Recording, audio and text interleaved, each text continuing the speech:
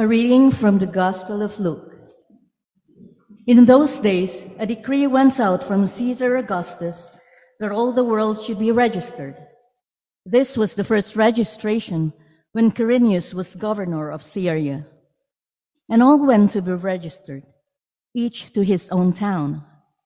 And Joseph also went up from Galilee, from the town of Nazareth to Judea, to the city of David, which is called Bethlehem, because he was of the house and lineage of David, to be registered with Mary, his betrothed, who was with child.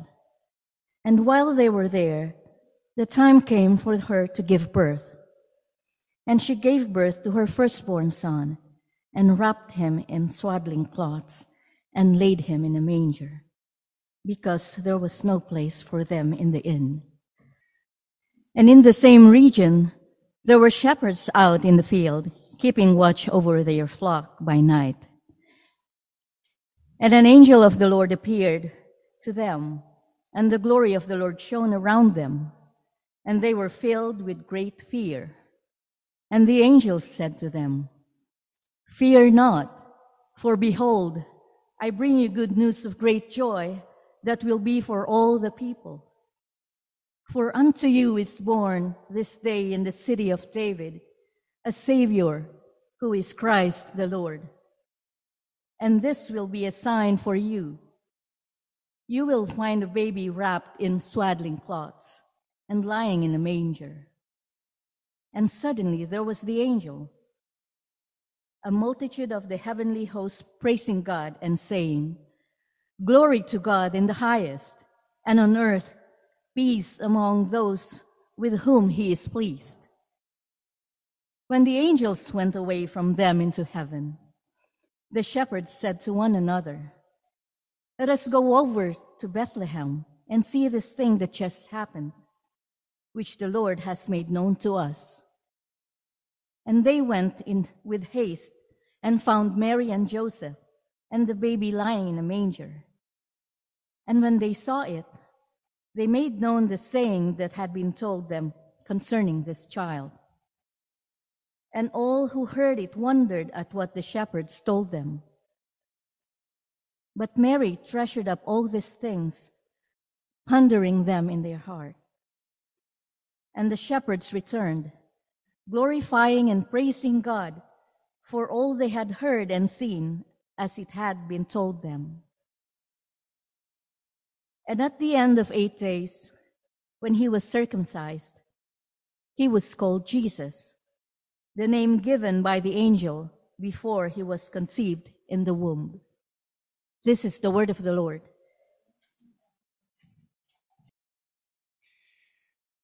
When Jesus taught his disciples to pray, one of the things he told them to pray is that God's will would be done on earth as it is in heaven. And there's a few things we could note there. One is Jesus there alludes to these two realms, earth and heaven. He also seems to assume a certain goodness about God and God's will and God's ways, that when God's ways are followed, that's good. But there also implied in that is a separation, that there is a realm where God's will is followed, but on earth, it doesn't seem to be. And what are the evidences of that? Well, look around the world. In every generation, there's war, and there's abuse, and there's theft, and there's manipulation, and all of these things that lead to suffering, that lead to difficulty. There's something about our world where God's ways are not followed, and that causes problems. And so there's a separation in these realms. There's the heavenly realm and there's the earthly realm. One of the things we're celebrating at Christmas is Jesus comes into the world to try to bring things together, to bring something of the reality of this heavenly realm into the earth where we live. And you see that in what the Bible teaches us about Jesus, what Christians have understood to be unique about who Jesus is, that he's the Son of God. Jesus came into the world as one who was the Bible claims, with God in the beginning, and yet he enters the world as we all do, through birth. And there, in his very person, in his very being, heaven and earth are together. He's a human being, but he's divine. Now, in the story we're looking at today, Jesus is a baby, so he doesn't say anything. He doesn't do anything. He's just present, wrapped in swaddling clothes, lying in a manger. And yet, the story about him, all of the circumstances surrounding his birth, remind us that something is happening where these two realms are coming together, the heavenly, the earthly. And as we consider that this morning, I want to look at the angels. Our opening hymn was Angels from the Realm of Glory, and the shepherds, ordinary human beings who work here on the earth. That's how the story is coming together. So I want to talk about angels, shepherds, and then the baby. To talk about how the Christmas story is God starting to bring things together that's leading to healing and peace and new possibilities. And so I'm going to begin with the angels. Now, as you think about angels, what do you picture? Christmas season, maybe some of you, the top of a Christmas tree, there's an angel, or if you've been on the stores on Fifth Avenue, angels are often figured as these, human figures with wings on their back, maybe playing some brass kind of instrument. In the Bible, it's hard to tell exactly what the angels look like, but the angels are often in the Bible, they're God's servants, but there's something military about how they're often presented. So, for example, in this passage in verse 13, it talks about a multitude of heavenly hosts.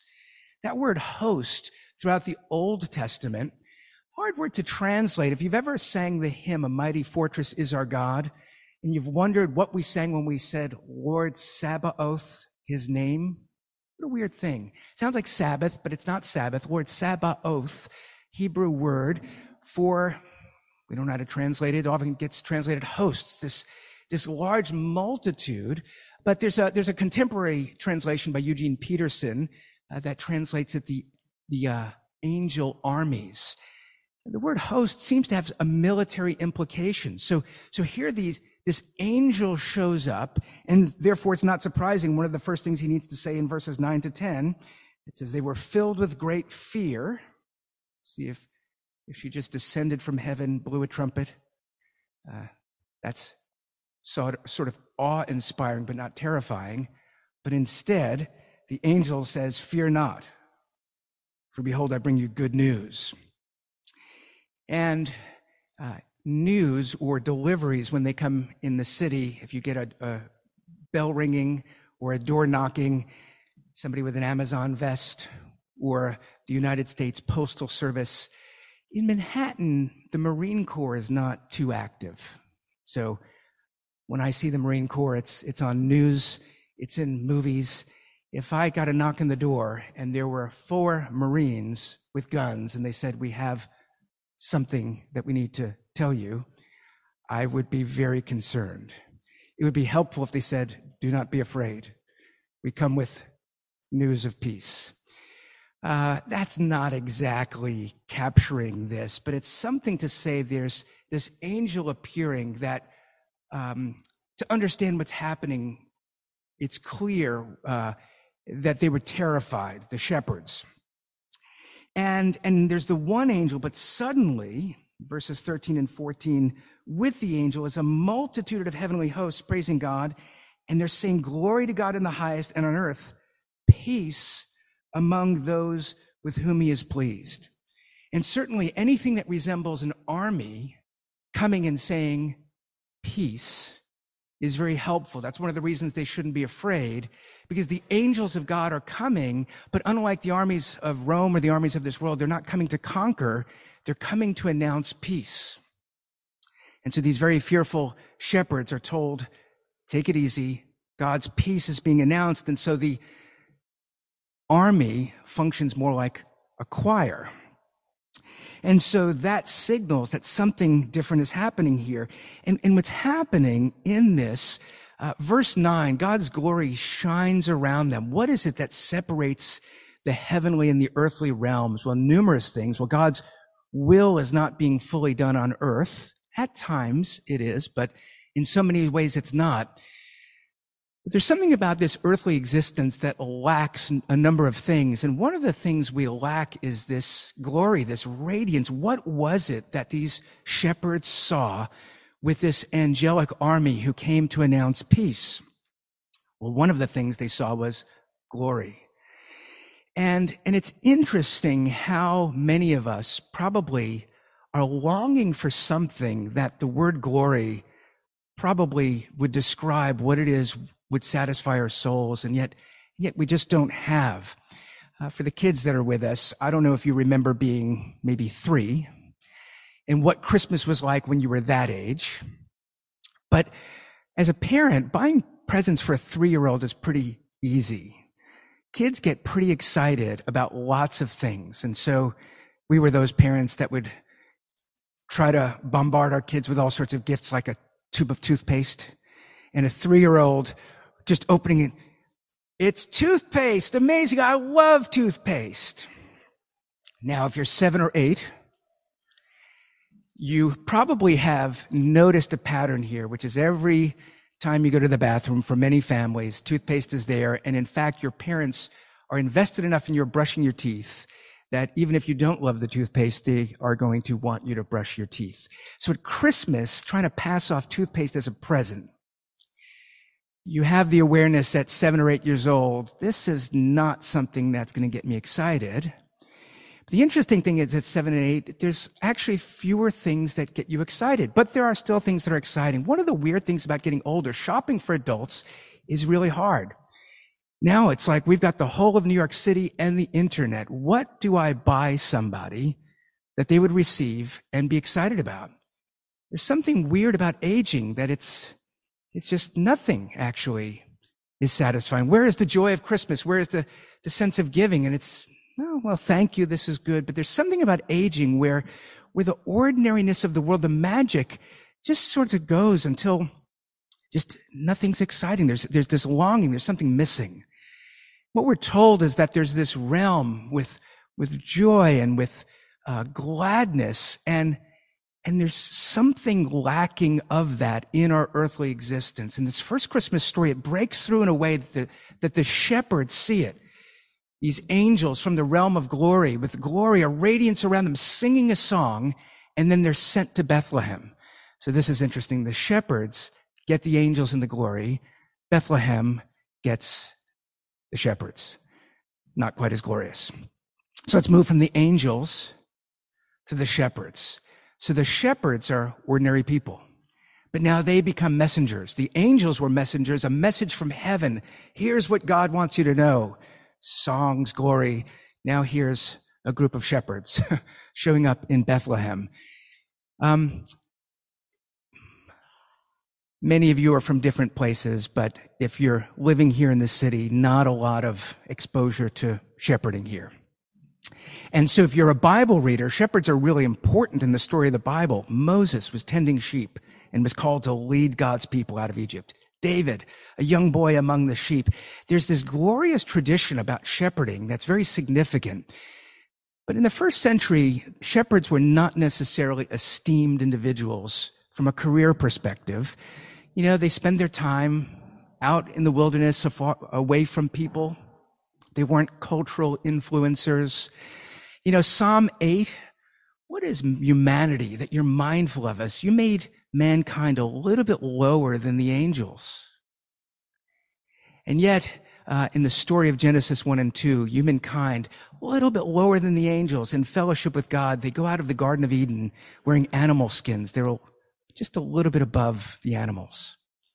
And there are the shepherds that they spend their time not talking, not working with mathematical equations. It's a lot of skill in shepherding, but it involves pushing, striking. It involves relating in nonverbal ways. It involves coming back from the field, smelling like the animals. And now they show up in Bethlehem. We have a message from heaven. And again, in the Bible, shepherds are important, but Jesus in John says, I am the good shepherd. Not everybody in the first century thought shepherds were good, respected them. They thought they were kind of these rough and tumble, maybe not necessarily honest guys. And here they show up and they say, we have a message that a child born in Bethlehem is the Savior, the King. And so they have this sign that is to confirm it. So verses 10 and 11, they have this news announced to them of great joy. Unto you, born this day in the city of David, Bethlehem, a Savior who is Christ the Lord. If you read the Bible, these are significant words. Who's going to come and help us? Who's going to lead? Who's going to rule over us in this world that's gone astray? Is there anyone that will show us that God hears and cares? That announcement today, this one has been born, quite significant. And so in verse 12, they're told, this will be a sign for you. You will find a baby wrapped in swaddling cloths and lying in a manger. Did you ever ask yourself, God, give me a sign, and maybe what you want is an angel who appears and sings to you. Here's the sign. You'll find a baby dressed in swaddling clothes. And every Christmas we talk about how that could be significant. I'm not going to get into that today. It's kind of ordinary. I think for the shepherd, the sign would be, here's the angelic army with glory. If you want to know something unusual is happening, that's the sign. It's kind of like with Zechariah in the previous chapter.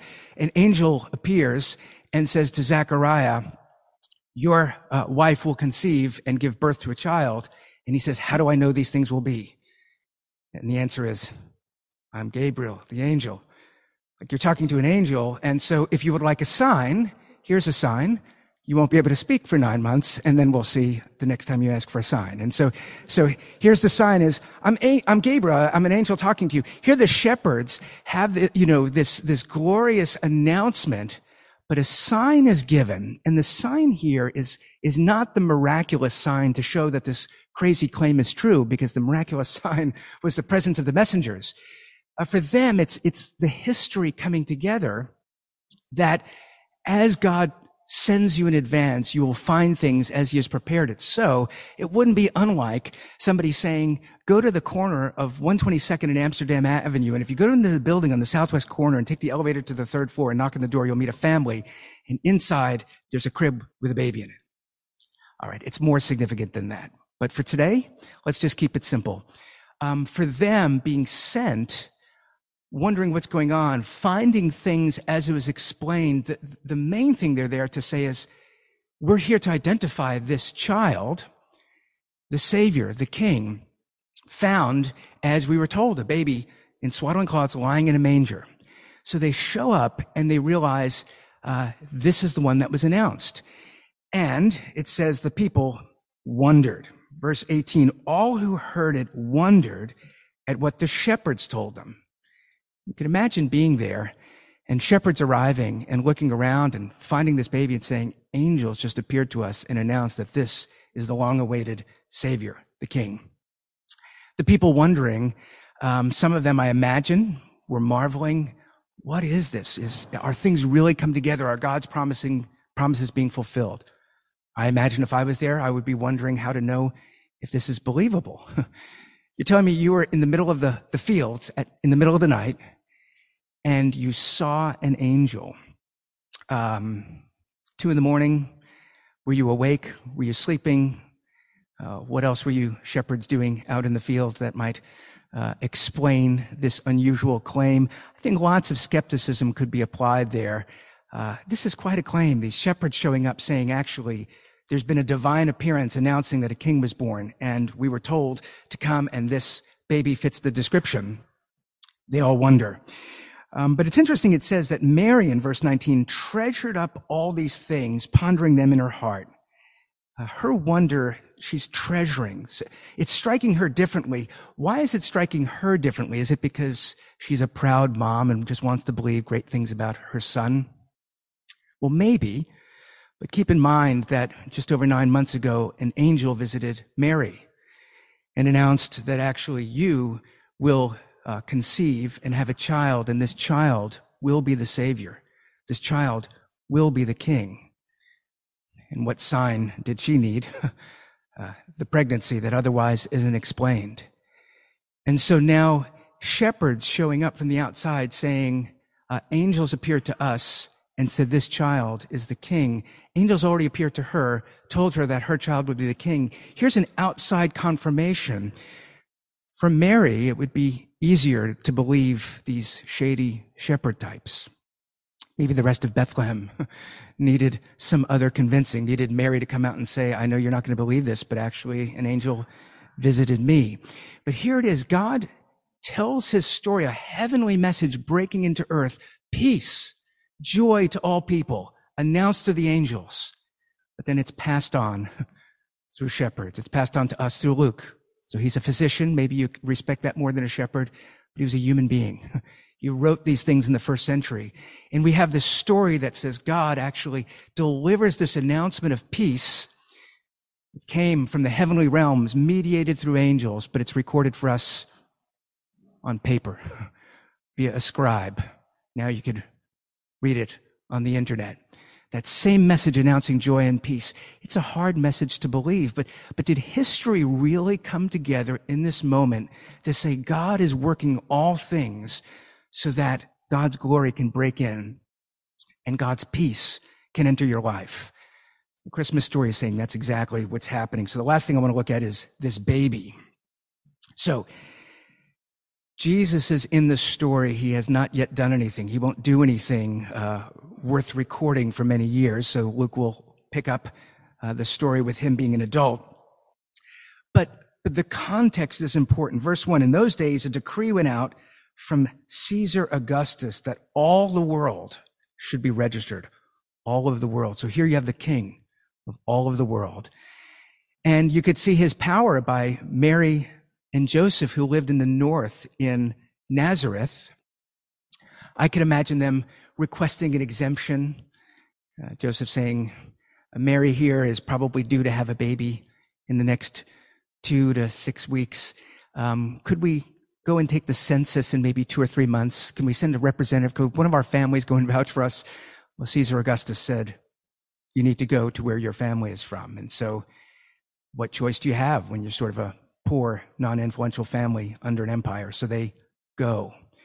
And yet we find that somehow God is using these things for this story of all of the story of God's people broken apart. The people of Judah were not meant to live up in Nazareth. What were Mary and Joseph doing there? And yet history is now bringing them back to Bethlehem where David was.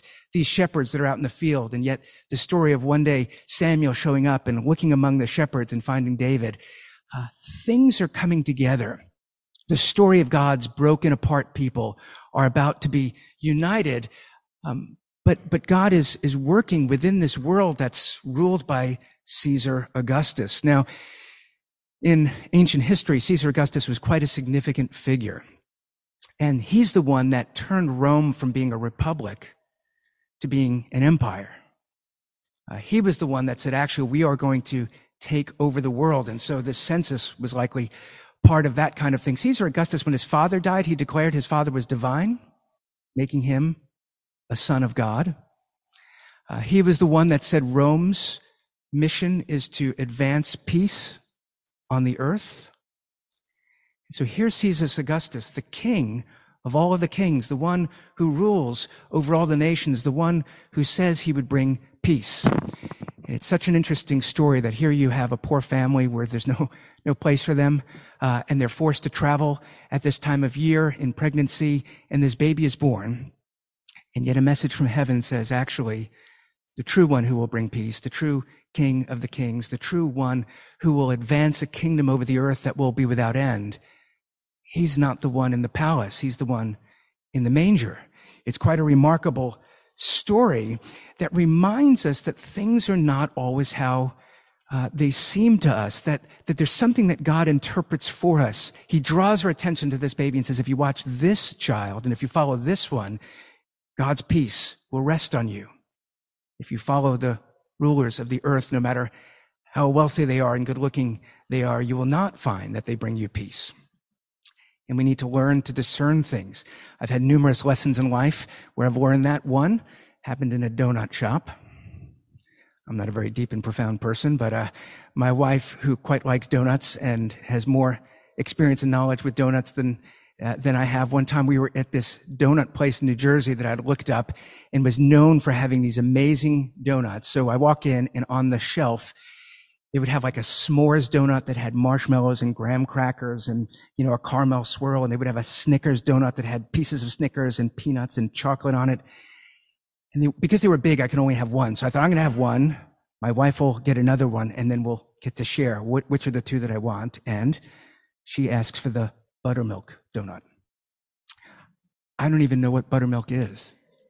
It's like, I know that butter is made with milk. Is it kind of the milk that didn't quite make it to being butter, and so it's just buttermilk, and you're making a donut of it? So when I saw the buttermilk donut, the smallest and plainest of donuts, it was just a round, plain-looking donut. Of all of these great donuts, why the buttermilk donut?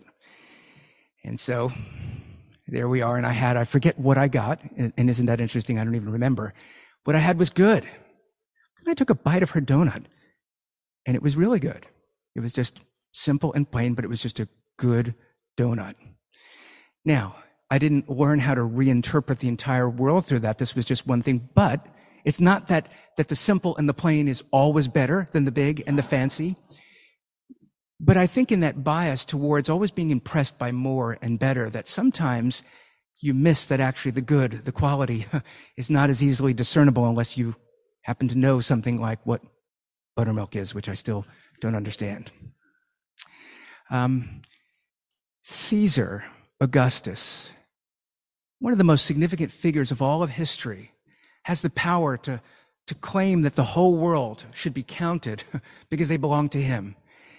And here we are 2,000 years later talking about this baby that shepherds claimed there was a divine appearance telling them that this child would be the king of the heavens and the earth, would be the one that would bring peace. But what we find is that this Caesar Augustus, likely never heard anything about Jesus. His successors would have heard about Jesus and would hate his followers and persecute them. But you follow the Roman Empire down, and eventually you have a Caesar who believes that Jesus is a greater king than him. And eventually we have the memory of Rome having been a great empire, having made great contributions, but not being an empire anymore. There is no one with the title Caesar today. You have to go and see Shakespeare's adaptation about Julius to remember the glory days of Rome. And Rome went out with an army that conquered, and Jesus went out with messengers announcing peace. But that kingdom really did cover the whole world. When Caesar called the whole world to a census, he had no idea of really how far the world went, where civilization was. The kingdom is now announced in every nation under heavens and earth. It's still advancing with an announcement of peace because the one who comes came not to conquer. And he actually faced the armies of Rome as Pontius Pilate, the governor over his province, humiliated and crucified him, showing that he would face death for his people so that his people would not be conquered by death or an army. If you're familiar with the gospel stories, as they're coming to arrest Jesus, Peter pulls out a sword. Jesus says, "Put the sword away. All who live by the sword die by the sword." But then he says, "Don't you know I could call a legion of angels?" He has that command over the armies of heaven. And yet he doesn't call on them because he would go and he would allow Rome to conquer him so that he would conquer death and that a kingdom of peace could be established in this world. So he could say, if you believe in me, I will face the big, fearful armies. So you could be part of this angelic army that's called to be a choir, to sing of glory. On Christmas, we're remembering that God's will can be done on earth because an announcement has come from heaven through a person who comes from the heavenly realms, who calls us to believe in him and to receive the peace of God so that God's glory and joy comes into our lives so that we could live differently in the world, not going out to conquer with weapons, but going out with good news and inviting all people to understand the peace of God. And that makes things very different. Verse 10, I bring you good news of joy that will be for all the people. And it really is for all the people of every nation under heavens and earth, every language, every tribe, every race. It's a different kind of kingdom. It's a kingdom that we're invited into. And so in verse 20, the shepherds returned, having seen these things, glorifying and praising God for all they had heard and seen, as it had been told them. That's the possibility of Christmas. It's not what kind of presents we get. It's not what we eat. Enjoy the day as much as you're able. But it's that there's an announcement of peace. There's an invitation that you can connect your life with Jesus and start to experience something of the glory of God, so that there's a praising, a rejoicing that comes from within you and doesn't depend on the things that are outside of you. That's only the kindness, the mercy, the giving of God. And so we are a community that prays for the Spirit of God to open our eyes, to renew our hearts, so that his peace rules in our hearts, and that as we set our minds on things above where Christ is seated, we live as citizens of that heavenly realm, even while we're here on earth. People who seek God's peace, who advance God's peace. That's the Christmas message. Receive it and live out of it in 2023. Let me pray for us.